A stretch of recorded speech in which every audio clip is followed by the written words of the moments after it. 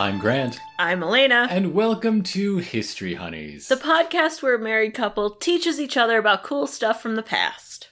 And we are back to do just that. So without any further ado, there's been a lot of ado lately. There has. We're cutting the ado. We're getting rid of it. What is today's topic, dear?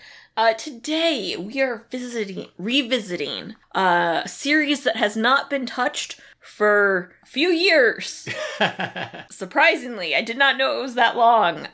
But we are continuing our journey with Disney, specifically our Disney live-action movie history. So this is the third in the series. Uh-huh. We did the live-action films of the 50s, and then the 60s. So today, one must presume, is the 1970s. But only half of it. This is going to be a two-parter.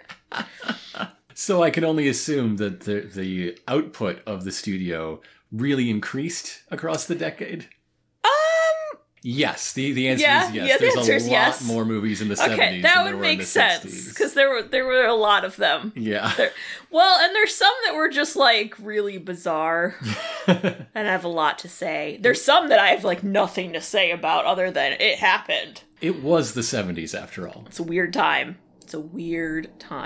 Yeah, so we're gonna do 1970 to 1975 today. Our next episode will be you, and then the next episode will come back to me. Okay. I'm telling you that now so you know you gotta write an episode.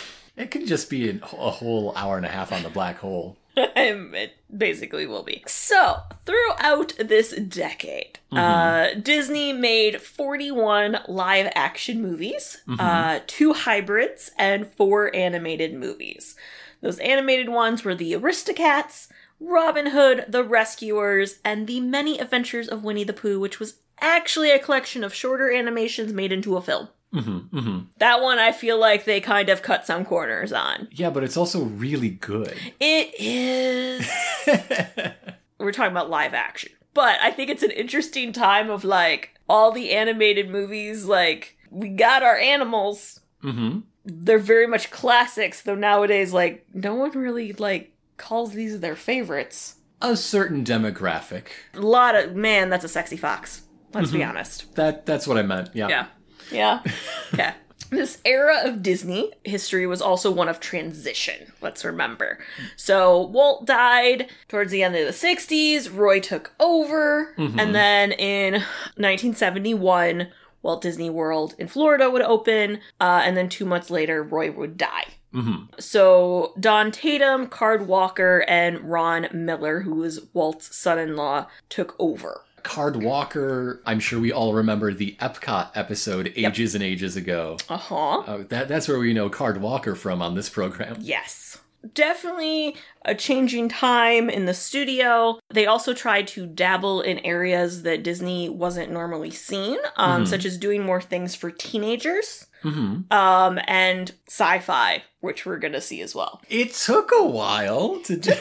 They were very focused in other areas. Not to say that's, like, all they did. They just started to branch into those areas. Yeah. I think, if anything, you really start to see more of the teen focus through the late 60s and then, like, the 70s. It's like, oh yeah, that one was made for teens. We're trying to appeal to different people here. This era is also when they started to hire outside producers for film projects, which was pretty much a never-before-done thing. Times are a-changin'. 1970 started with 3 films. King of the Grizzlies was the first. It was an adventure film directed by Ron Kelly, who only worked for Disney this one time, which is a very rare thing. Normally you work for Disney and you keep working. Just look at the last 2 episodes in this series. The same names pop up again and again. And we're going to see some of those in this episode too. Yeah. Ron Kelly just came once and was like, I'm good. I guess that was it. Just gonna check that off the list. Gonna go do something for MGM now, I guess. Maybe it's because this movie took 2 years to film. The film starred a bear. Makes sense. The bear was a 1,300-pound bear named Big Ted.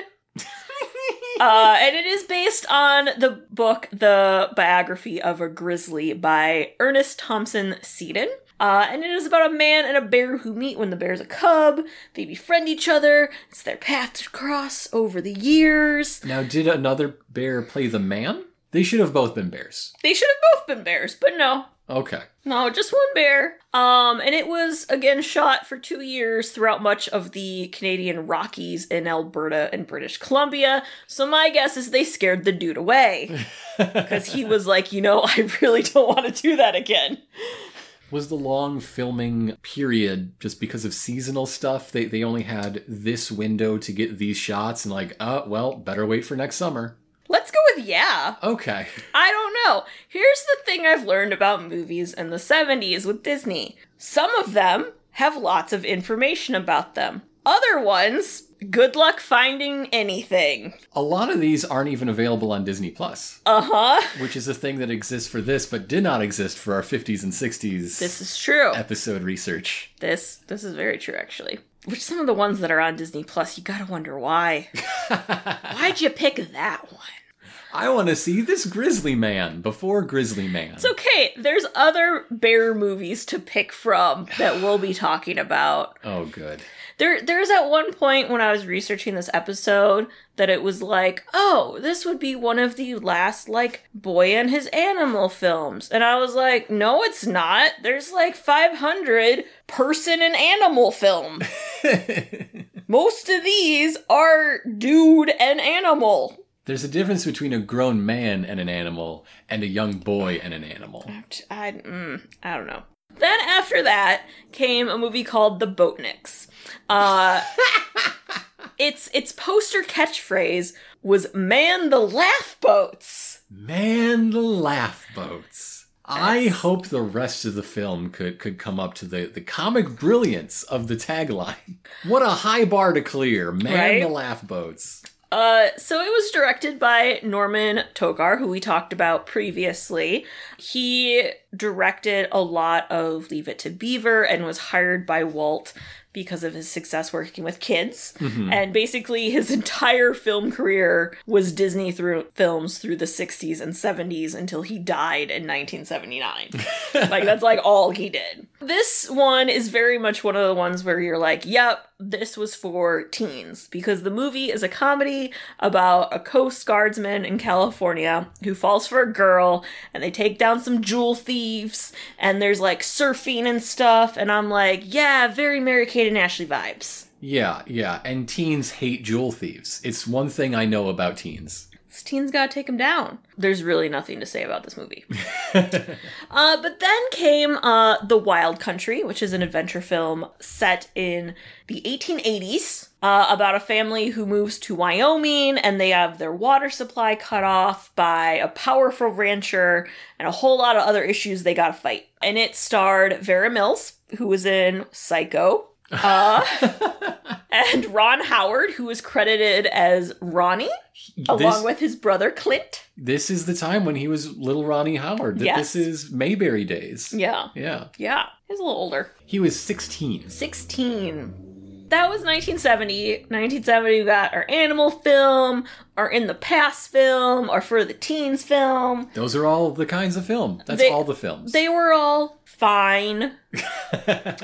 You cannot watch them now easily.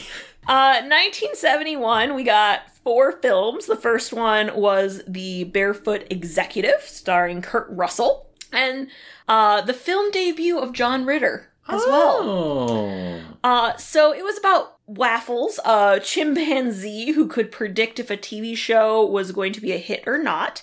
And if that sounds familiar, they totally remade it as a Disney Channel original movie in 1995. Uh-huh. Yes. Uh-huh. Okay, cool. Raffles. So then came a movie called Scandalous John, which was about a former gunslinger turned grumpy rancher. How scandalous was he? Was he just lying nude on bearskin rugs? What sort of scandals are we talking? You have to watch it to find out. I don't want to watch it. It sounds bad. So he was fighting a dam that was supposed to flood his land. Now there's a scandal. And it starred Brian Keith, who was the dad in The Parent Trap, with Haley Mills. And it was scored by Rod McEwen. I was going to include all of his biography, and then I realized that would be its whole episode. I highly suggest you look him up. Okay, what are some of the highlights? Why do I want to learn about Rod?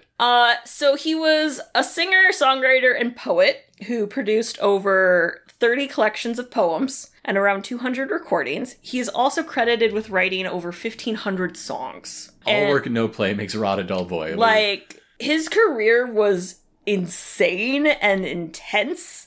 And he also, worked as a composer and scored multiple films, including 2 which he got Oscar noms for, which includes The Prime of Miss Jean Brodie and then A Boy Named Charlie Brown.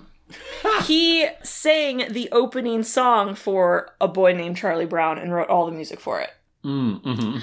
And what's, really interesting is, you start to find out, what songs he wrote for what artists and, who made them famous, all in, a really short amount of time. And then, he was like, I'm burnt out. I can imagine. And he stopped touring, stopped performing, and just kind of, was behind the scenes writing. Sometimes you make 2 podcasts a week for a few years, and... and you're like, whoa, what am I doing? I didn't even make anybody's career in the process of all this. So he's one that was very interesting. It was just so look him up. He was cool. So the next movie that came is one that we watched for you on Disney+.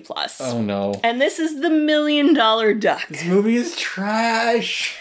It is apparently one of 3 movies that Gene Siskel walked out on during his professional career. And you know what? I can't fault the guy. I really can't. You gotta watch it. It's garbage, but... But the central performances, the husband and wife, really good acting, doing horrible, horrible scripts. Which would explain why, even though it has the worst reviews ever by critics, those 2 people got nominated for Golden Globes. They should have won. They had the hardest job in all of Hollywood that year. So this movie is about a scientist, played by Dean Jones, who was in Herbie, The Love Bug, Beethoven. Mm-hmm. The Beethoven one threw me because I recognized him from all the other stuff, and I didn't put the dad from Beethoven together with the guy from the movies in the 60s, and I was like, what? But yeah, same guy. You cannot move on from Dean Jones yet. No. Because this is 1 year after Dean Jones originated the role of Bobby in Company. This is true. So when you watch this dude doing his darndest to work with this abject trash piece of film, this is the exact same man who just recorded perhaps the greatest piece of narrative music ever written in the English language, the best anyone has ever done it. The original cast recording of Being Alive from Company floors me every time. And then the next project, the very next thing on his plate is this. Well, and let's also remember that his wife, played by Sandy Duncan, who played Peter Pan in the Broadway revival, who is also amazing. Amazing.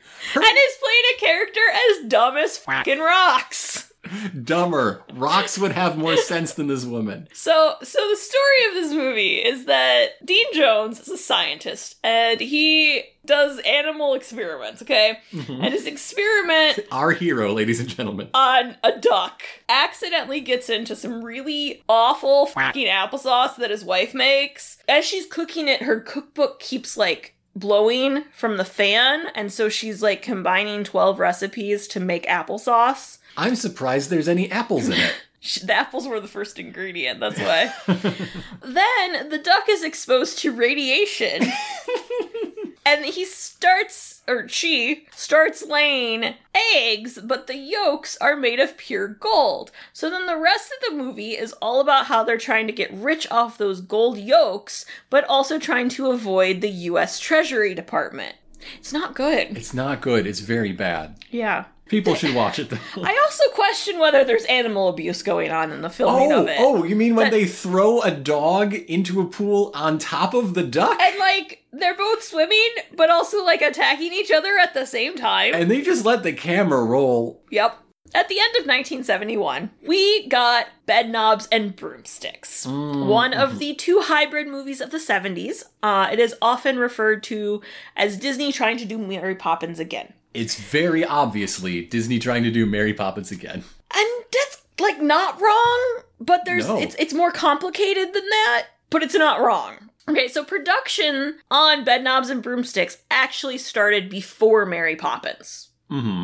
So they're very similar, but I mean, but they are English children coming under the care of a magical English lady who's played by a queen of the Broadway stage. well, just wait till you find out how much similar it could have been. They go through magical adventures that are represented by them jumping into cartoons and interacting with the cartoons, and then there's the dad from Mary Poppins becomes their adoptive dad in Bedknobs and Broomsticks. It's very transparently trying to recreate the magic, even if the script was in the hopper longer. Well, just wait till you find out some of this, okay?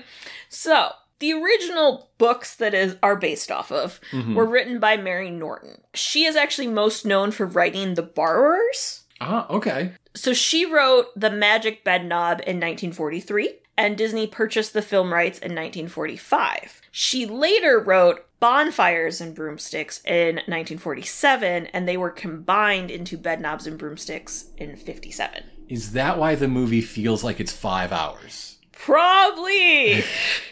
Still not as long as Chitty Chitty Bang Bang. The thing I love about Chitty Chitty Bang Bang, though, is, like, when I was growing up, it was always shown on Easter. Yes. I feel like it was always trying to rival, like, the Ten Commandments movie for, like, which one of us is longer? Like, it was like a competition between them. Because that is also a really long movie. Disney started development on Bedknobs and Broomsticks in the 60s while they were still in negotiation for the film rights to Mary Poppins. The Sherman Brothers began working on material for Bedknobs and Broomsticks, like, in the 60s, before that. Right. Now, once they got the go on Mary Poppins, they shelved Bedknobs several times. Yeah. To obviously focus on Mary Poppins. And because they Good were also choice. like, this is kind of similar, so we shouldn't do this at the same time. Now, it wasn't until 68 that it got revived, and that was actually, like, really shortly before the Sherman Brothers contract was going to expire. They were brought back in to work on it until then, basically, you know. Now, there was no production start date at the time, but, you know, they were working on the storyline, lots of time spent before then. As you mentioned, it's about some British children and a magical lady. So if you aren't familiar, this takes place during World War II. The magical lady is an amateur witch who is, like, in a correspondence school of witchcraft. She's taking mail order magic lessons. And she is forced into taking in 3 children who have come from London to escape the war in the countryside, and they quickly find out she's a witch. But then she finds out that her correspondence school closes, and she's like, oh dang, we gotta go find that Professor Brown, who was, like, in charge of the correspondence school. So they go to London via a bed to track him down, find out he's a quack. He is a con artist, you might say. Con artist. He did not know that the spells that he was writing out of some books were actually real. And so then they have to go on some animated adventures to try to get an incantation she needs. So they gotta go to an animated world. Where they play soccer for approximately 45 minutes. It drags. And then you find out that they could have just read the kid's storybook. Yeah. And then a whole lot of other things happen, and they go back to the countryside, and then Nazis show up. And they gotta fight the Nazis! With magic! And the thing that, as an adult rewatching this, that I realized is that the countryside is not on an island. I always thought they lived on an island. I mean, they do. It's Britain. But it's a kind of big island. I thought that this was like a separate island, and then I realized there's a train. It can't be a separate island. It has to be connected to the rest of England. So this movie was directed by Robert Stevenson, who directed Mary Poppins and 17 other Disney films. including busy guy. Johnny Tremaine and Darby O'Gill and other ones that we've talked about. He actually directed 4 films in the 70s. Now, not to be confused with Robert Louis Stevenson. Different. The writer of Treasure Island. Very different. Okay. So originally, they apparently considered Julie Andrews for the role of Miss Price. Of course they did. But Why wouldn't you? But she turned it down. Of course she would. Why wouldn't she? Because she's like, I was just a magical lady. She did apparently reconsider a while later, but they had already signed Angela Lansbury on. So Julie Andrews missed out. Magic she wrote. Yes. Via letters to a correspondence school. I guess magic she read. Mm-hmm. Yeah. For Mr. Brown, Professor Brown, Rob Moody was originally supposed to play him. Now, he played Fagin in the original Oliver. Ron Moody. He was almost the 4th Doctor. Yeah. But he wanted top billing, and they said... No. No, we have Angela Lansbury for that. So that's when then he got replaced by David Tomlinson, who was the dad in Mary Poppins. He was not originally supposed to be in it. Mm-hmm. But I guess they got desperate. Which is really, I feel like he's the one that really just makes it like, oh, this is the duplicate Mary Poppins.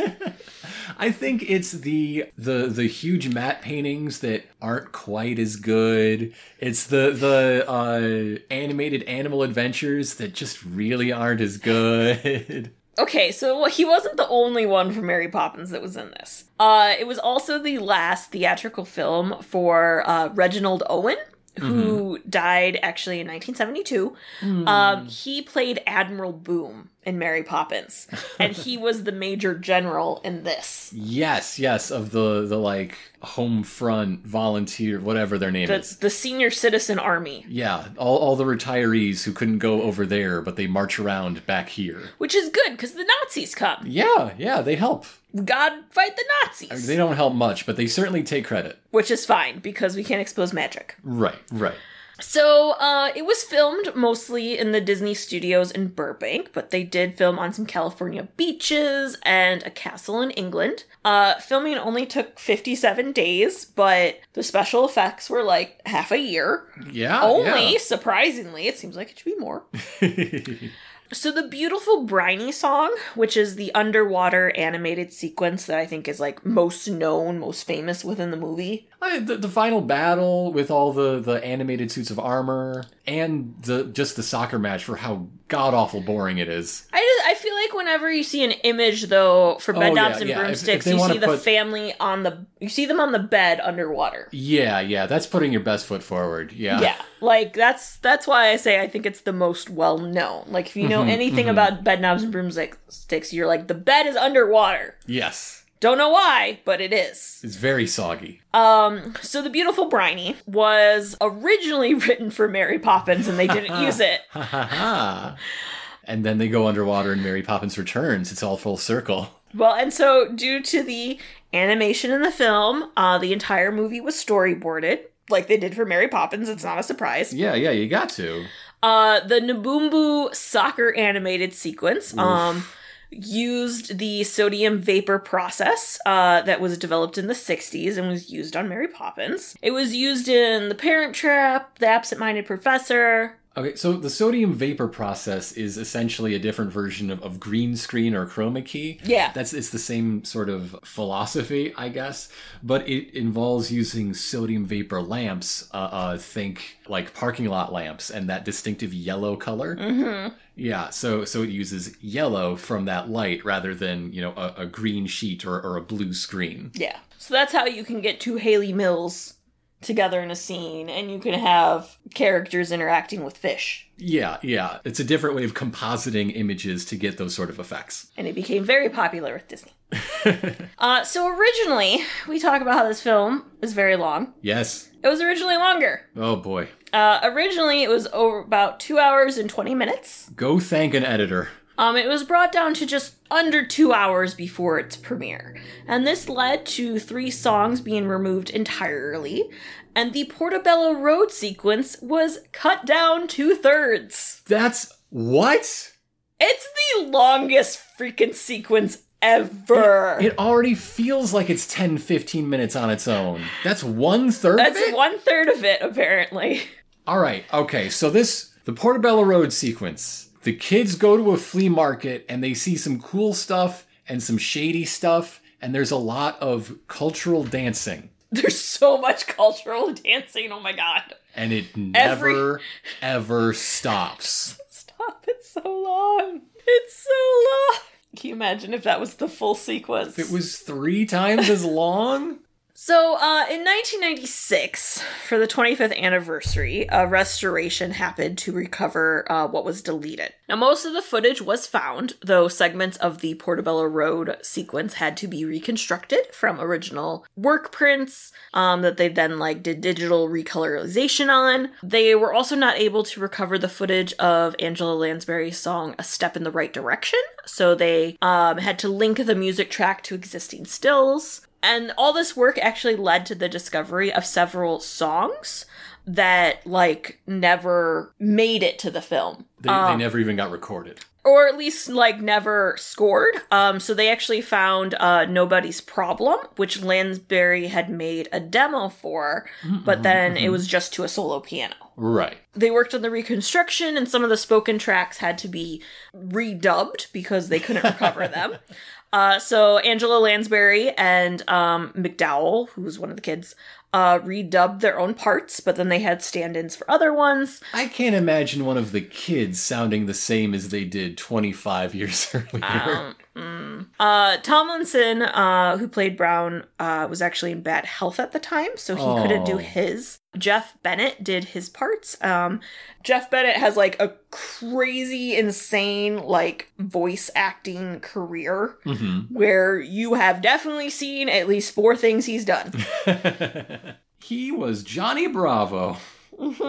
So, Bedknobs and Broomsticks was the last film to be released before Roy died. He actually died 1 week later. Angela Lansbury murdered Roy Disney. Oh, no. Okay, the soccer sequence is what did him in. So as I mentioned, after his death, Don Tatum would become the chairman and CEO, Card Walker became president, and Ron Miller would step into the executive producer role for the 70s. In 1972, we got The Biscuit Eater. Oh. Which we also watched. Oh. And The Biscuit Eater is just a weird freaking movie. It's a very traditional boy and his animal, in this case a dog. Yeah. And so deep in the old woods, there is a guy who trains hunting dogs. Let's talk about the old woods real quick. Sure. Because my question is, when the hell does this movie take place? And you know what? Other people question this too. A lot of the commentary of this film is, when did it take place? No one knows. No one understands. Because it's it doesn't seem like the 70s, but there's really no time put to it. The big question people want answered is the neighbor boy owned by anyone in this movie? Yeah, it's really weird. The only hint we have to the time period is that automobiles and gas stations exist. It's really weird.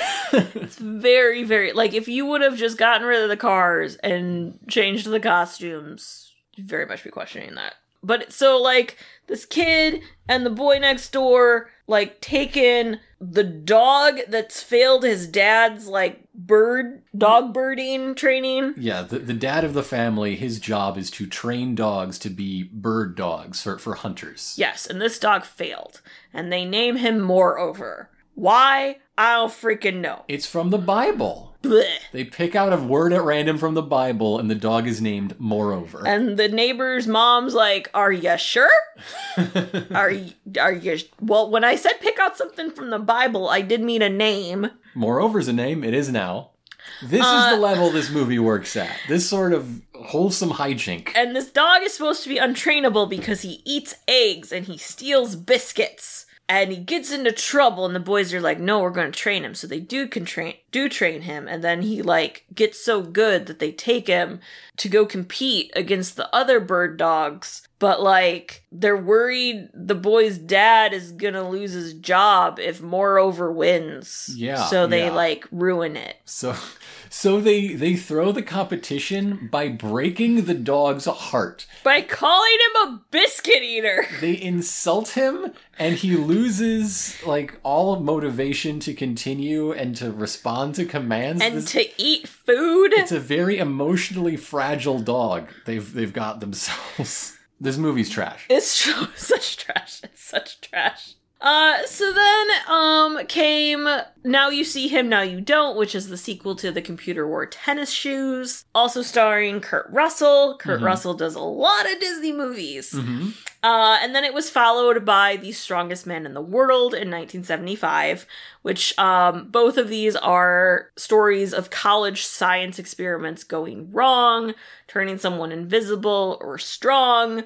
Very much, I think, trying to appeal to those teens because we're going to college now. Teens love to be invisible. That one is true, actually.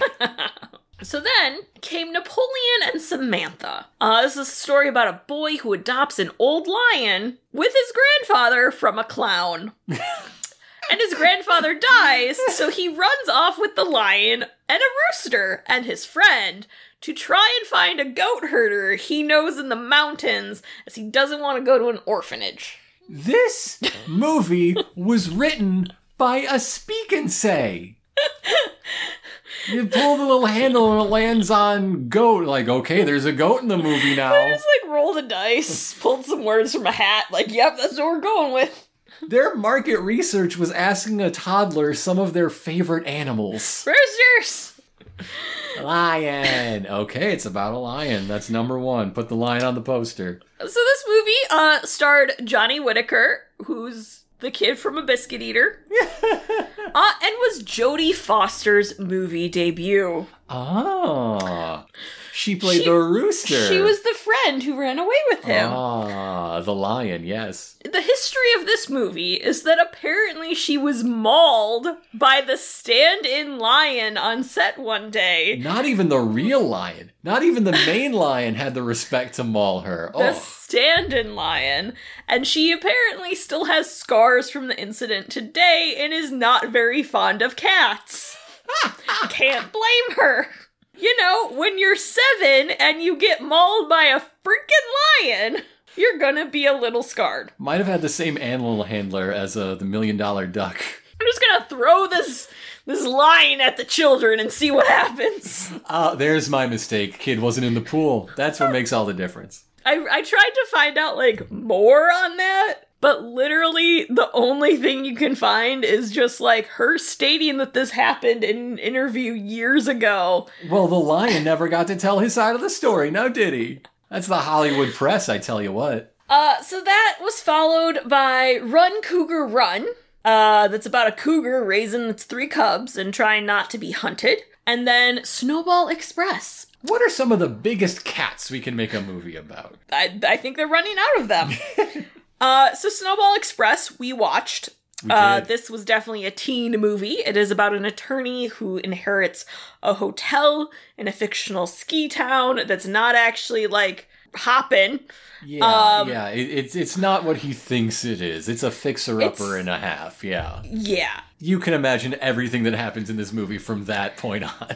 It starred everyone in the 70s. Like, that was in the 70s. It had Dean Jones. Dean Jones is the dad. He's always the dad. It had Nancy Olsen, who was the maid in Pollyanna. Yep. It has Johnny Whitaker. It has the bad guy from The Love Bug back as the bad guy in this. It has Harry Morgan from MASH, which is when I found out that you've never watched MASH, so you didn't know who he was. I was born in 1988. No, I didn't watch MASH. I was born in 1988. That's what everyone watched after 9 p.m.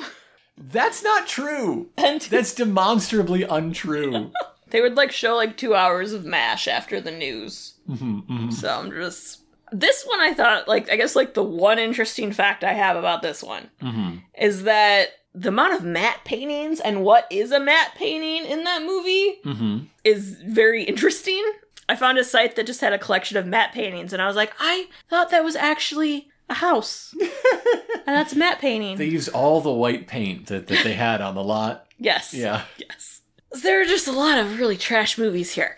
So then next came The World's Greatest Athlete in 1973. We're only at 1973. And it's about a Tarzan-like kid who is recruited to run college track. I'm gonna guess he's played by Kurt Russell. No. What? It did not star Kurt Russell. I don't remember who it starred. But it did have John Amos as the coach who was in The West Wing. He was Admiral Percy Fitzwallace. Oh, chairman of the Joint Chiefs of Staff. Yeah. Also, he was in Good Times and Roots. That's what people watched at 9 p.m. in the 90s. The West Wing? Yes! On Wednesdays they did. The guy who did play the athlete very much looked like Fabio. Yeah. I know that. His name was John Michael Vincent. He was in a lot of things that I don't know. Oh, he was one of the stars of Airwolf. Yeah, heard of that. I know what that is. So then came Charlie and the Angel, which was a 1920 Depression-era Midwestern film. Mm-hmm. So very late 20s if it's Depression era. Like the last few months of the 20s. So it was one of the final film appearances and last Disney film for Fred McMurray, who was in the Absent-Minded Professor, Shaggy Dog. In the late 70s, he would actually be diagnosed with throat cancer, which would reappear in the 80s. Then he would have a stroke and leukemia, and just it went all downhill until he passed away in 91. Mm-hmm, mm-hmm. This is another one where you're just like, what were they thinking? Because Charlie Appleby is a frugal hardware store owner in the Midwest, and his relationship with his children is rough. They want to go to the Chicago World's Fair. Okay, so it's set in 1933 or 34. But apparently also the 20s Depression. Sure. Who knows? But he wants to save money. Mm-hmm, mm-hmm. So his one son works for a junkyard owned by a bootlegger, and his daughter elopes with Kurt Russell, like you do. Mm-hmm, mm-hmm. You know, it's just all they're doing things he doesn't approve of. And so Harry Morgan from MASH appears as an angel and is like, hey, you're gonna die soon. Charlie Appleby becomes religious. This script is an improv game that went on too long. Becomes religious, sells his business, and tries to win over his family. Why? Why, Disney? Why? I don't know why they're making the films they make. You know what else you can see that year? What? The Exorcist. Oh. You can see Live and Let Die. There's a fun James Bond for you. It's the racist one, but it's fun. That is like when you start to think about some of these movies in comparison to other things that were out at the same time. You're like, oh, and you didn't do well. Like, American Graffiti just came out. Who's this George Lucas kid? I bet he's got a bright future ahead of him. Harrison Ford, what a handsome young man he is. So then came a movie called One Little Indian, then a movie called Superdad, then Herbie Rides Again. We're not even gonna talk about those. Followed by The Bears and I in 1974, which is on Disney Plus, and we did watch for you. Oh boy, what a mistake. It is about a Vietnam vet who goes to deliver the effects of his fallen friend to his friend's father, who is the chief of a tribe in a mountain location. Yes. So he ends up renting a cabin and adopts 3 orphaned bear cubs who he raises till they're old enough to fend for himself. And the whole time the tribe's like, don't adopt bear cubs. What the hell? It's very bad. It's bad for the bears. It's bad for you. It's against our cultural ways for you to do this. And then the tribe is also facing eviction from the government as they want to build a national park. Mm-hmm. It's a lot. Yet somehow it's nothing. It's a nothing movie. And so this movie stars Patrick Wayne, son of John Wayne. Mm-hmm. One of the other actors, Michael Ansara, was actually a Lebanese actor. But like, basically... Yeah, whatever. Put some feathers on him. He was cast as every ethnic background you could think of. Mm-hmm, mm-hmm. Yeah. Although I think our demographic would recognize him best as a white person, an incredibly white person, Mr. Freeze in Batman the Animated Series. Actually kind of a blue person. Yeah! A very interesting career path there. The chief of the tribe was played by Chief Dan George. Who was chief of the Tsleil-Waututh Nation in British Columbia, Canada from 1951 to 1963. So typecasting, I guess. Yes.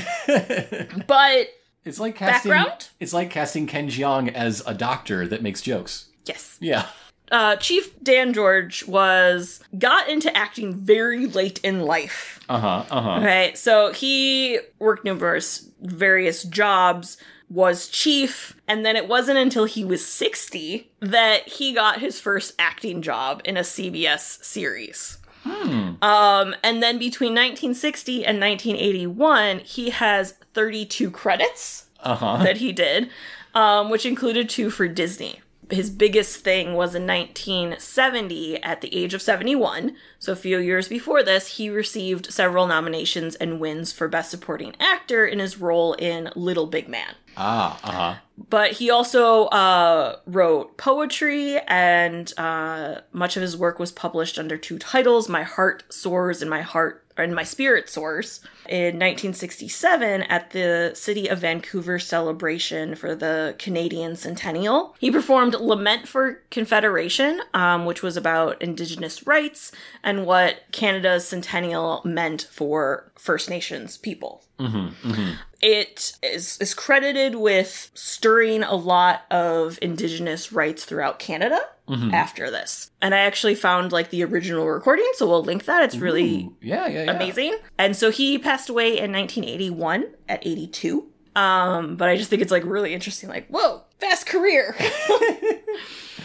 Oh, another note about Michael Ansara. One of the many ethnicities he played, Klingon. Yes, I forgot. He was a Klingon. He's one of the few people who played his Klingon character multiple times in multiple different things. He originated a character. He was Commander Kang in the original series, then reprised the role in both Deep Space Nine and Voyager. Which is cool. So then in 1974, we got The Castaway Cowboy, which for some reason we also watched for you. Why? I don't know, but it's awful. This episode has been in the works for a while, so every once in a while, we would just do some primary research, you might say, and they're all bad. The ones we're talking about so far, there's one that we're not going to talk about till part 2. That's great. The only good ones we're going to talk about are in part 2. Yep. So The Castaway Cowboy is about a Texas rancher, played by James Garner, who was crimped into being a sailor and jumped ship. He ends up being washed ashore in Hawaii in the late 1800s. Time is fluid. There's no such thing as time. The lady looks like she's from Little House on the Prairie. Yes. The lady is played by Vera Mills, who we've seen before. And she's trying to be a farmer, but he's like, hey, there's wild cattle. Maybe you should herd cattle, and trains the Hawaiian farmhands to become ranchers. Which is ungodly racist. The way they present these ranch hands, or would-be ranch hands, they're just so childish. They're like little Christmas elves. They're whimsical little babies that just love to frolic and play and don't understand the meaning of work. They're such simple creatures of paradise. And somehow they don't know how to deal with the wild cattle. In the land that they've lived on for generations. It's absolutely infantilizing. It's very uncomfortable. Freaking awful. I mean, I shouldn't be surprised this stuff is still in the 70s, but it seems very I expected this from the 50s. What? Have we not moved past this? At least a little bit. Not in this studio, we haven't. New Hollywood is happening around them, and they're just not doing it. Scorsese is working right now. It's so bizarre. And with that, we're going to take a little break, and we're going to come back and talk about some more things.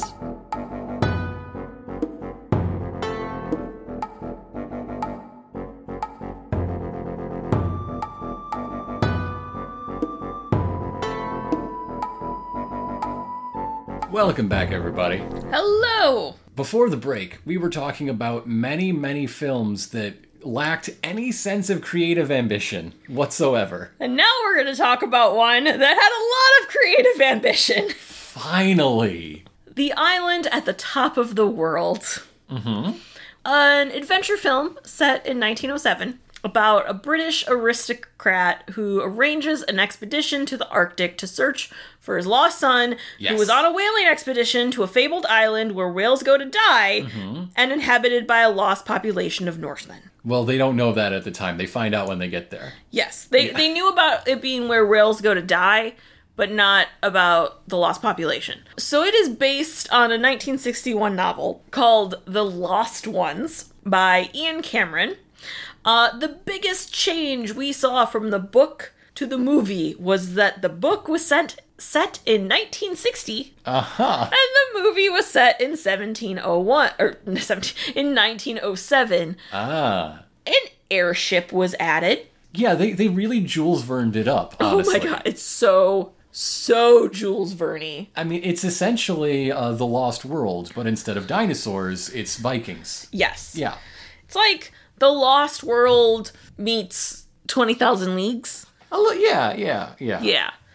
So the film featured the Hyperion, which was a 200-foot long, semi-rigid dirigible. You taught me all about dirigibles. I did. On a much earlier episode. You can go back and listen to that one. That was actually a pretty good one. I like that one. It's on the Wingfoot Air Disaster. That's the one we're talking about. Of course it's about a disaster. The Hyperion was designed by Peter Ellenshaw, one of the main big-name designers of the time for Disney. Mm-hmm. So much of the matte paintings that happened during this era were done by him. And they are incredible in this. It is insane. We actually have blog I found that is just a lot of matte painting images. Like the whole thing is just dedicated to matte paintings. Mm-hmm. So we'll link that. It's really amazing. His work is really amazing. They have wonderful posts on this film and other films we're going to talk about. This is maybe the only movie where I was just really looking forward to establishing shots. Yeah. It was just insane. And like the amount of images, and you have matte paintings for the Snowball Express. Oh, it's a little cottage thing in snow. Yeah. But then you have like, will whales go to die? The meeting house where they have their trial. Yes. Yeah. Oh. It's intense and cool. So the interior and the exterior, both incredible. So this design of the Hyperion, apparently they boasted that the Goodyear blimp pilots were consulted on the design and deemed it theoretically airworthy. Theoretically. So the Hyperion was actually planned to be part of an attraction at a new land called Discovery Bay at Disneyland. Yeah. But the film didn't do very well, so it didn't get built. But the attraction was supposed to have a life-size replica of the Hyperion protruding from like a hangar's open door, and the hangar would have a ride that visitors could climb aboard, like the Hyperion, and get like an aerial adventure. Kind of pre-Soarin'-esque, but without the aspects of Soarin'. So this was planned to actually use like real film and a moving platform. It was about 2 decades before virtual reality rides became like a thing. So a little before its time and concept. So this is like anticipating Star Tours in a way. Yeah. So it was planned to the point that they had postcards with the concept art being sold at Disneyland. Yeah, and then the whole Discovery Bay expansion just fell through for a number of reasons. Yes. It's one of the big what-ifs of park fans, I think. Yes. So Disneyland Paris does have a life-size Hyperion airship as part of the Videopolis Theater and Cafe complex. Because their Tomorrowland is very Jules Verne. Oh, yes. Yeah. Yes. And it fits right in. Yeah. At the time of construction in 1992, it was considered the largest prop ever at any Disney theme park. The Hyperion is also seen in an episode of the original DuckTales. FYI. So as I mentioned, the movie did not do very well, but it did get an Oscar nom for Best Art Direction, because as we said, it was amazing. Did they give a special Oscar nomination to the dog? There's a good dog in it. You love Josephine. The dog is good. The fussy tiny Frenchman who has the dog is very good. Yes. So it starred Sir Donald Sinden as the most indifferent, desperate father. This man was so like, oh, well. He is desperate to save his son and cares nothing for anybody's thoughts or feelings. He kidnaps a lot of people over the course of this film. And does not understand when people tell him that's wrong. It also starred David Hartman in one of his 8 credits shortly before he became the first host of ABC's Good Morning America, which he then did for like decades. Right. It also co-starred Mako. Yes. In the role of Umiak. He was an Inuit who accidentally gets kidnapped. Accidentally, sure. Taken on the voyage and disappears and reappears throughout the whole movie. Right. As soon as you start wondering, where did he go? Is he alive? Yes, he is alive. He appears. He brings the cavalry. He is the cavalry. Mako is very extensive film career. Yes. Yes. He was like Oscar nominated before this. Yes. So he started his film career in 1959, and in 1966 he was nominated for an Oscar and Golden Globe for his role in The Sand Pebbles, which was an American war film. And he had like a continuous career until he passed away in 2006 at the age of 72. Still working. You have seen him in something. Either as an actor or a voice actor. He was the narrator in Dexter's Laboratory. He was in Samurai Jack. He was Aku, yeah. The Conan the Barbarian and Destroyer movies. He was in RoboCop 3. He was in Pearl Harbor. If you like obscure WB shows like me, he was in Black Sash. That lasted not even a whole season. I think roughly 40 to 80% of our audience is screaming, waiting for you to mention... Avatar: The Last Airbender. Which is a show you would love. And the voice of Splinter in TMNT. No, mostly the Avatar thing. Okay. Yeah. Okay. But yes, Avatar: The Last Airbender, he was extensively in. Oh, man. He died in the middle of the production and like his memorial episode that they squeezed in. Oh, heartbreaking. Yeah. Yeah. When looking at him, though, what I also found interesting was like his family. Ah. Did you know anything about his family? No, I've just been waiting to squeeze in a word about him in the original Broadway cast of... We're gonna get there. Okay. We're gonna pause on his family, his origin story. Okay. Okay? He was born in Japan in 1933. Now, his parents were artists. Mm-hmm. Were either of them Inuit? No. No, his parents painted farmers and laborers and were part of exhibitions that opposed the rise of Japanese militarism. Mm-hmm. They were both arrested by the Toko, it's like the secret police, for their involvement in anti-war, anti-imperialist, anti-military stances. And while they were imprisoned, they were tortured. They were only released after signing confessions in which they disavowed their political activity. Now, he was born a year later, 1933, as I said. In 1939, his parents got visas to travel to the U.S. under the pretext that they were going to San Francisco for the World's Fair. They were going to write, and then they'd come back. And they left Mako with his grandparents and went into exile in New York City. This was to avoid his father's conscription into the Japanese army. While they were there, they were faced with like dire poverty. They made money by painting accessories for department stores and then were eventually commissioned to do artwork for the Japanese American Review and some other publications, some newspapers. This is when they took on pseudonyms of Taro and Mitsu Tashima. And this was to protect their family back in Japan. Right. So in 1943, Taro would write The New Sun and then later Horizon is Calling, which is graphic memoirs of their experience while being imprisoned in Japan and like their life afterwards. It was like widely and positively reviewed. though it did not sell well. But it was actually taken... It's not really a page-turner. No. It's not a feel-good kind of book. But it was taken up by the Office of War as like a tool against Japan. So after Pearl Harbor, they were both hired by the Office of Strategic Service. And Mitsu went to San Francisco, where, you know, she faced incredible racism because this is the time of, like, Japanese internment. Right. But she was put there to produce and narrate radio broadcasts urging women in Japan to commit sabotage to stop Japan's military machine. There is a tragic and bitter irony in a lifetime's work to resist one nation's militarism, only to serve a different nation's militarism. Yeah. Taro apparently went to India on intelligence missions during this, and would later illustrate like handbills in Japanese for, you know, airdrops.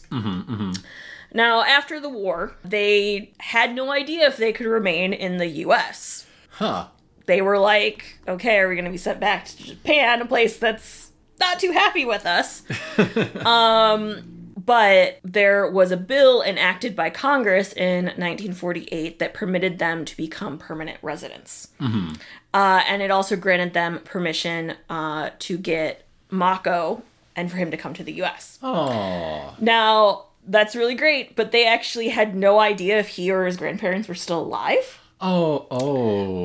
Because apparently they had seen newsreels and films of bombing raids in the place where they were staying. Like, they literally saw the building, not just the town, but, like, the building that they, like, were last known to be in, explode. So it wouldn't be until he was 12 that they were finally reunited and he was able to come to the U.S.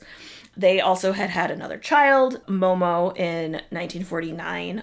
She is actually also an actress. So through the 50s and 60s, his father would write and illustrate on his own and also with his wife. And there were 7 children's books that were published that are quite well known. Crow Boy won the Children's Book Award in 1955. Oh, congratulations, Crow Boy. I knew you had it in him.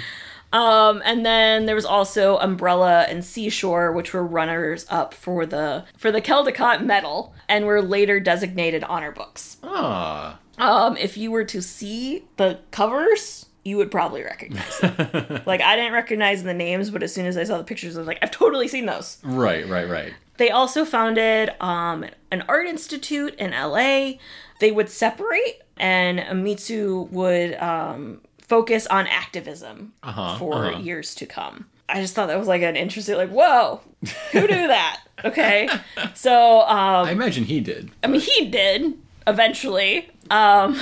Going back to Mako, he enlisted into the military in the 1950s, and that's where he actually found out his, like, theatrical talent. In addition to film and TV, he was very involved with theater, which is something I know you're wanting to get to soon. In 1965, frustrated with the, like, lack of, you know, roles for Asian Americans, he and 6 others formed the East West Players, which was one of the earliest Asian American theater organizations.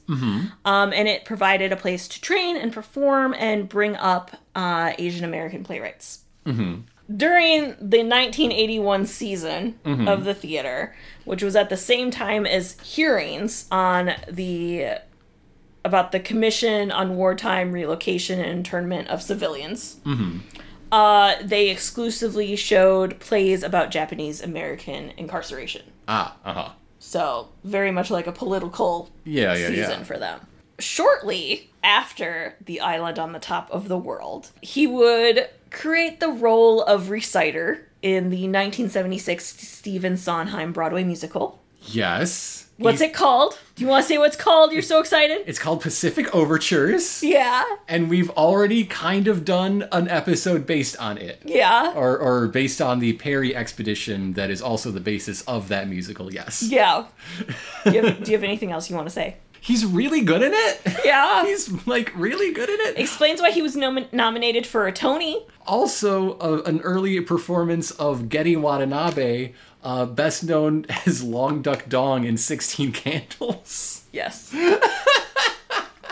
So yeah, he was nominated for a Tony for it. One of the other people nominated that lost as well were apparently, like, really pissed that they lost to George Rose in My Fair Lady. They're like, we lost to a revival. What the hell? I mean, My Fair Lady's really good, though. Yeah, but still. Still. There's something different about originating a character, or when the revival isn't different enough that it could almost be considered. Mm-hmm. Sometimes those revivals are just so similar. You're thinking about Cabaret, aren't you? Yes! Yeah. That's one of those things where those are such incredibly different performances of a character that I'm not mad about it. We already talked about a couple of the highlights of the film that I was going to bring up, which was the matte paintings. Yep. They were awesome. We talked about Josephine the dog. Adorable. She jumps into baskets on cue. The one thing we didn't talk about was the killer whales. The killer whales are pretty okay, actually. But, like, the blood squirting from the killer whales. Yeah. The killer whale attack scene, specifically. If you watch nothing else in this movie, you need to watch that scene. Like, this is a very middling movie. It's fine, but it is a spectacle. Oh my god. Like, it is absolutely elevated by its visuals. Yes. The killer whale attack scene thing is just so, like, out of left field. You're like, oh my god, they went there. Why did they go there? Why? They're scary. They're very scary. There's a lot of blood. There's more blood than I've ever seen in any Disney film. So in 1975, we got Escape to Witch Mountain. Finally, a movie you like. I like Escape to Witch Mountain. I was a big fan of Escape to Witch Mountain and Return to Witch Mountain. And so this movie was actually well received. Amazing. For the first time. So well received, it led to a sequel in 1978, which was Return to Witch Mountain, which I already mentioned. These also had multiple remakes since. Of course. Multiples. The Rock is in one of them. Yes. So it is based on the 1968 novel by Alexander H. Key, who actually attended the School of the Art Institute here in Chicago in the 1920s. Oh. He was actually nationally known as an illustrator before he became an author. Both of these films were directed by John Hughes, who is known for suspense films of the 70s and 80s. Yes, but not John Hughes. No, John Hughes. Very, very different. It's an important S. These movies focus on a brother and sister pair, Tony and Tia, who are aliens with powers. Yes. And they don't really remember their past, but slowly they realize they have to escape to Witch Mountain while being pursued by a millionaire who wants them for their abilities. And then in Return to Witch Mountain, the sequel, it's when the kids need a vacation from space and they come back to Earth and everything goes bad. But more on that next Later. part, I guess. So Tia is played by Kim Richards, who is the aunt of Nikki and Paris Hilton. Also known for being part of the Real Housewives of Beverly Hills. Well, there you go. If you've ever wanted a Where Are They Now, you can just tune in. Go. Tony was played by Ike Eisenman, who was also in The Fantastic Journey. He voiced a Green Giant commercial character. But Like not the Green Giant. Not the Jolly Green Giant, just a Green Giant? Like, I think it was like the Baby Giant. Oh, or something. The baby. Yeah. And he was also in Star Trek II, The Wrath of Khan. Ah, did he play Khan? No. Oh, okay. In 2002, he directed a short comedy film that combined The Blair Witch Project and Escape to Witch Mountain called The Blair Witch Mountain Project. And it was apparently about a journalist trying to track down Tia and Tony, and it starred both of them. Okay. Okay, but it's been like 30 years, dude. You can move on. I get it, but like, come on now. We are going to jump ahead and talk about Return to Witch Mountain a little bit. Sure. Just because the fact that it had Bette Davis and Christopher Lee, I think, is often overlooked. That's true. It would also actually be the last film of Jack Soo, who passed away from cancer the January after it came out. Oh. Jack Soo was most known for being in the New York police sitcom Barney Miller. Mm-hmm. He was in that for like over 100 episodes. He actually had a really interesting career too. So he was born Goro Suzuki on a ship traveling from the U.S. to Japan in 1917. His parents lived in Oakland, California, but they wanted him to be born in Japan. So they sent, like, okay, gonna go on a ship so that way we're in Japan when you're born. But they didn't make it in time. So he grew up in California. He graduated from UC Berkeley, lived in Oakland until the U.S. government ordered internment of Japanese Americans. Sure, yeah. And he was sent to the Topaz War Relocation Center in Utah until 1945. After, he worked the nightclub circuit as a stand-up. And while in the circuit, he would become friends with the future Barney Miller producer, Danny Arnold. Ah, that's how he got the Barney Miller job. But his big break came in 1958 when he was cast in the Broadway musical hit Flower Drum Song. Yes, that is landmark history right there, Flower Drum Song.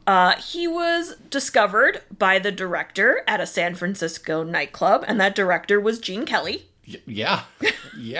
But then another interesting thing for him is that in 1965, he also joined Motown Records as one of the first non-black artists. Mm-hmm. He recorded a slow ballad version of For Once in My Life and was the first male singer to do so. It was never released and shelved in the Motown archives. That song would later be made famous by Stevie Wonder. Right. Yeah. So continuing the Escape to Witch Mountain, history. Sure.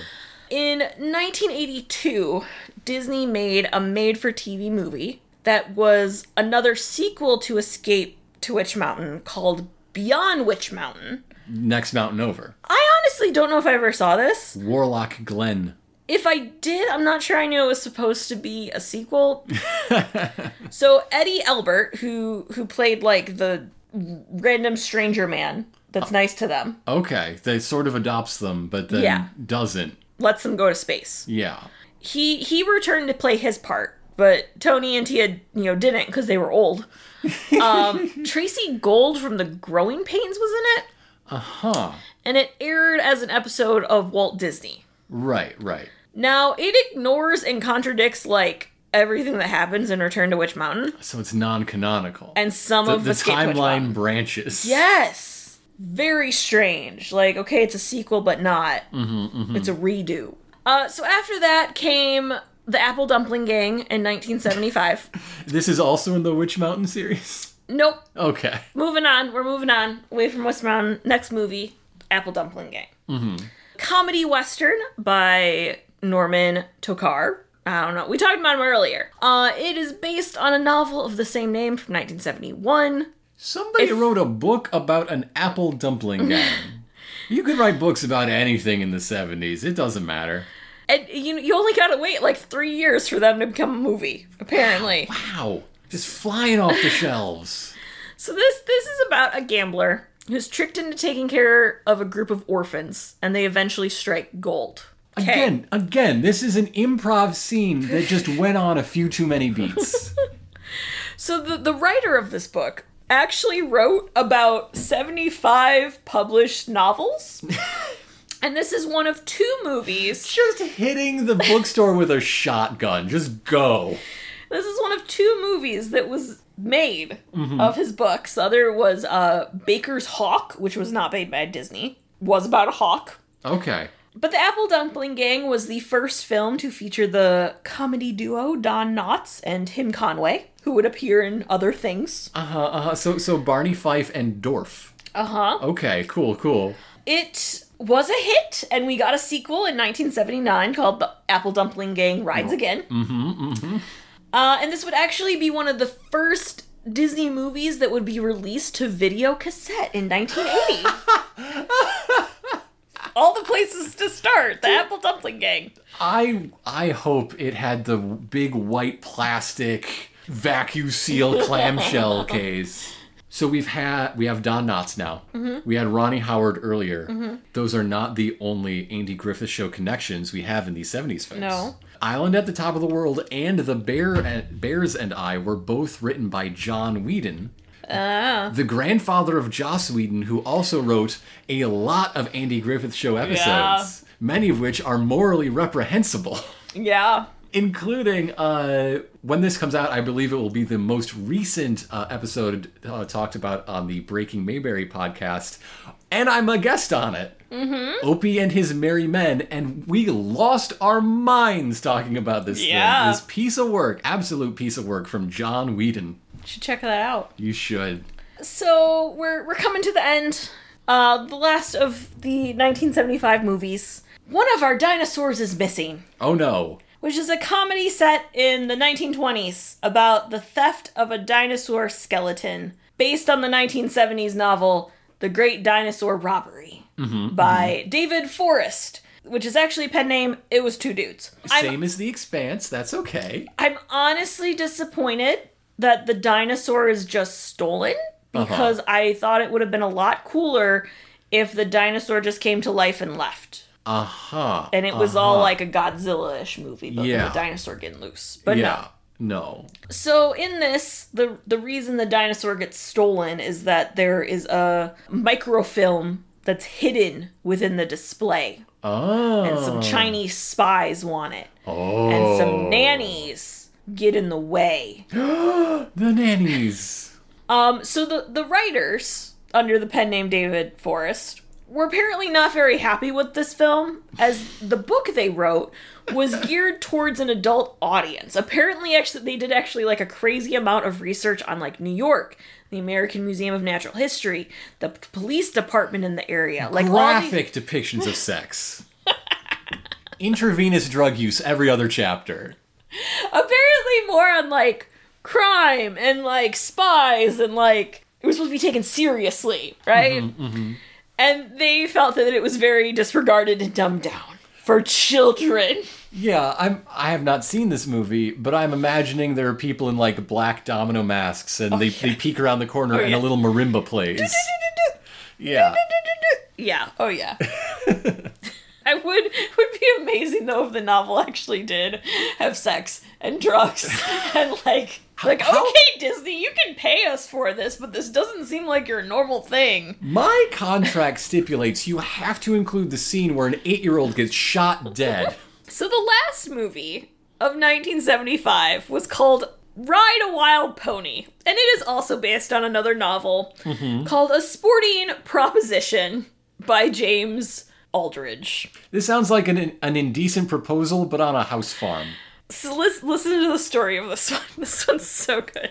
It is the story of a man named Brady. Of a small Australian town between World War I and World War II, sometime within there. And it is the battle of two kids. A poor farm boy who needs a horse to ride 7 miles to school.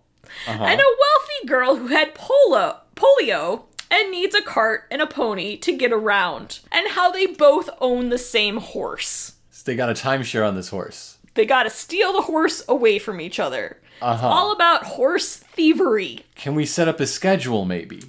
Does the girl also go to school? We can kill two birds with one shared horse. I was just reading this and I'm like, it's literally about two kids in awful situations. Also, if she's so wealthy, why can't they get another freaking horse? Get a backup horse. She can have 5 horses. This is my horse Monday, this is my horse Tuesday, this is my horse Buttercup. She didn't like being called Wednesday. The screenplay was written by Rosemary Ann Sisson. She was a drama critic for the Stratford Herald. She actually became a playwright after seeing Richard Burton's performance of Prince Hal in Henry V. She became really interested in the affair of Catherine and Sir Owen Tudor. Okay. And wrote The Queen and the Welshman in iambic pentameter. Well, la-dee-da. Her play was well received and eventually adapted as a Theatre 625 production in 1966. This was an anthology series on the BBC. Now, it was thought to be lost, actually. Ooh, lost media. But it was found in 2010 with the Library of Congress. They apparently just had it. No one knew. So she continued to write plays, but she also wrote screenplays herself or as a co-writer. So she, for Disney, would write upcoming 70s films Escape from the Dark and Candle Shoes, which we'll talk about in part 2, and also the 80s film The Watcher in the Woods and The Black Cauldron. She was also one of the writers on the 1980s British stop-motion animated TV show of The Wind in the Willows. Oh. And she co-wrote several episodes of the Young Indiana Jones Chronicles. Which is just very interesting. Like, what a career. You go from iambic pentameter to all that. That's breadth. Right? That's range. With that, we are going to end there, and we will see you in part 2, where we go from 76 to 79. So, darling. Yes. What did you learn?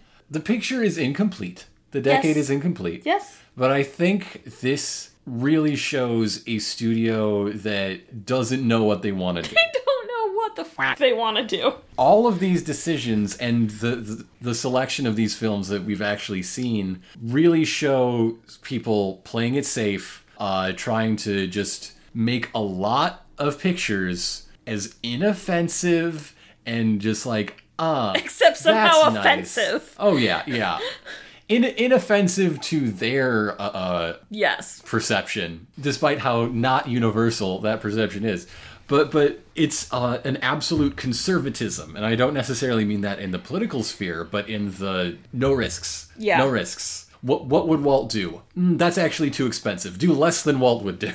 Unless we're doing a Lost Island where whales go to die. Yeah. But yeah. Then we'll do all the money. Even with Witch Mountain, like, there is actually something interesting in there. There's a risk being taken there. You know, Witch Mountain, we talked about how, like, you know, in the 70s they start to dabble into sci-fi.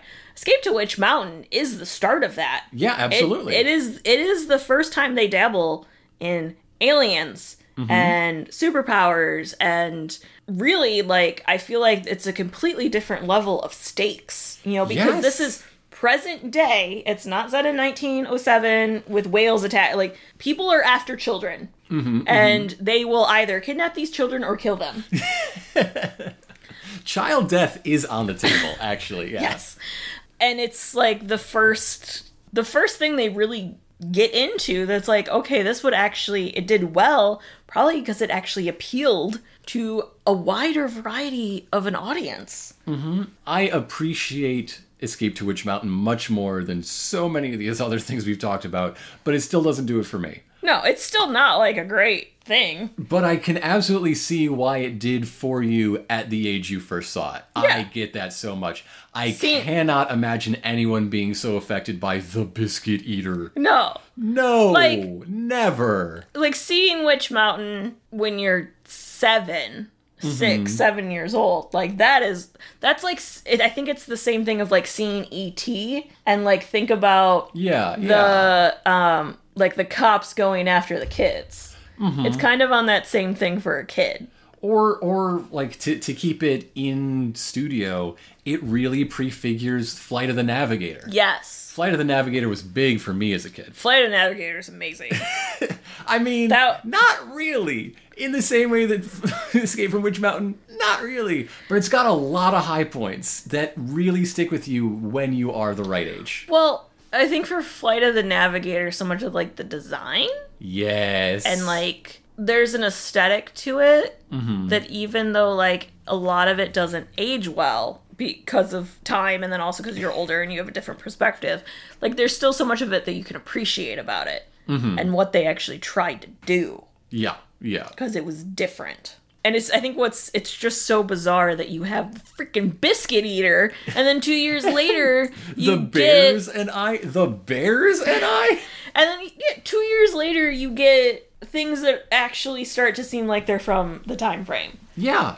In these 5 years, there's nothing that's, like, groundbreaking. There's nothing that's like, whoa, that's amazing. We're doing new things. Like, these movies we're talking about, they're up in theaters the same time as Jaws, as One Flew Over the Cuckoo's Nest, 3 Days of the Condor.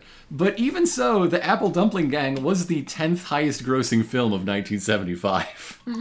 So, like, maybe I'm wrong. Maybe they're doing something right. Well, taking these I think minimal riskless films. I haven't seen The Apple Dumpling Gang in years, but I think reason that was successful is because it is really good at comedy. Like, it really goes for the comedy. Right. It's not these, like, I'm gonna die, so I'm gonna become religious and save my family.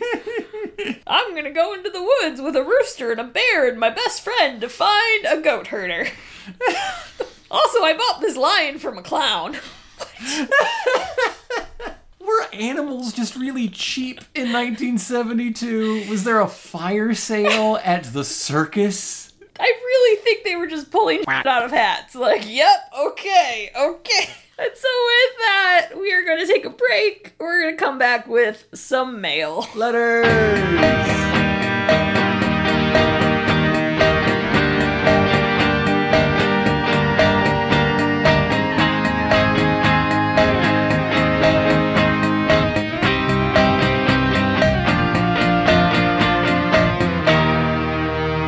Welcome back, everybody. Hello! Once again, it is time for letters. Yes. And our first letter comes in from Kristen, who has 4 favorite movies from the 1970s. Oh. That was the prompt you left us with, if you will recall. I do. I Okay. do recall. I do remember. Because it makes sense. And his favorite films from the 1970s are Alien, Halloween, The Texas Chainsaw Massacre, and Rocky. Somehow the boxing one is the least violent of them all.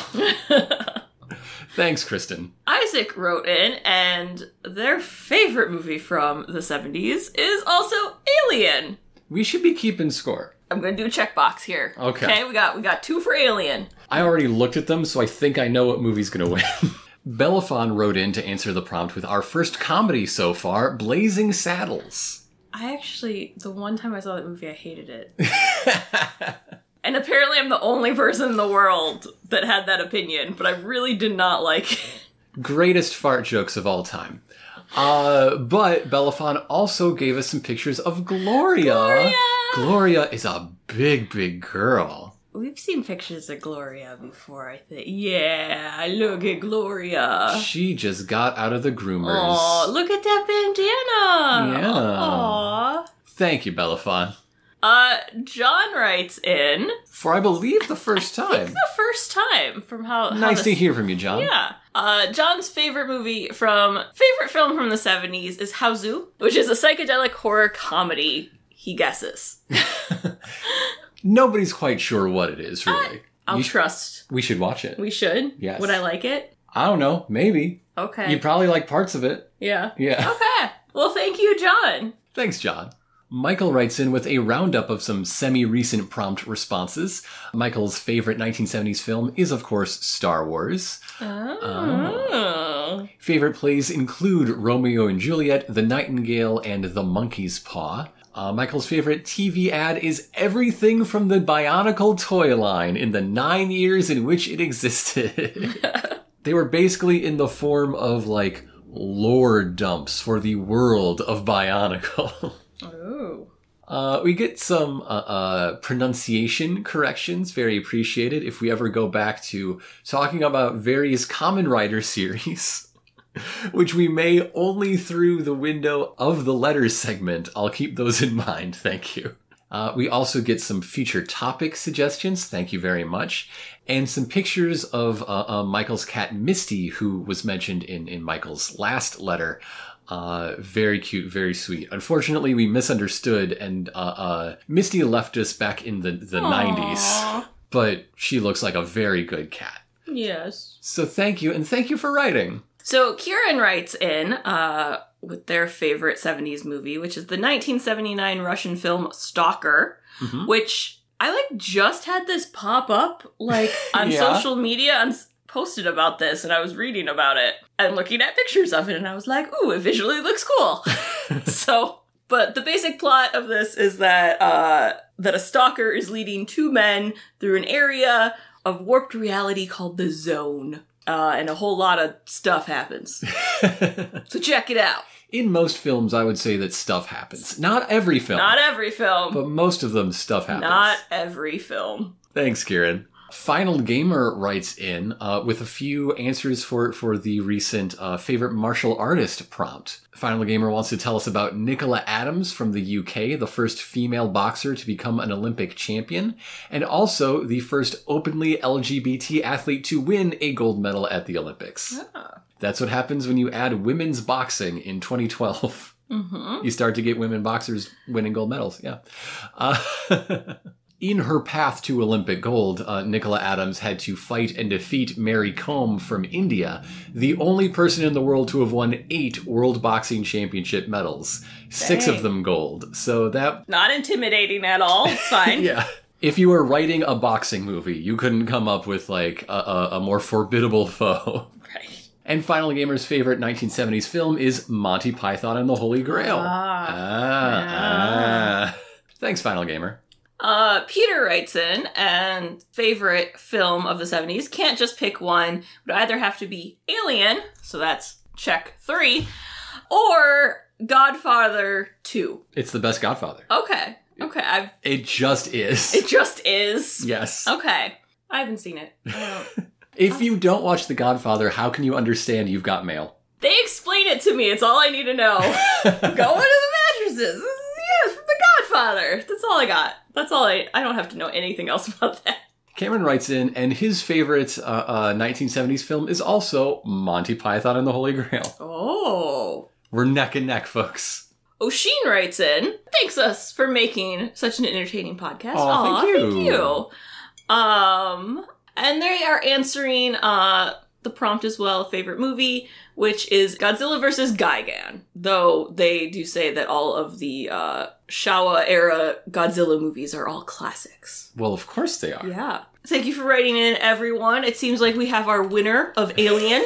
Yes. With Monty Python coming in second, but a lot of very strong contenders. I'm honestly surprised we didn't get more Star Wars.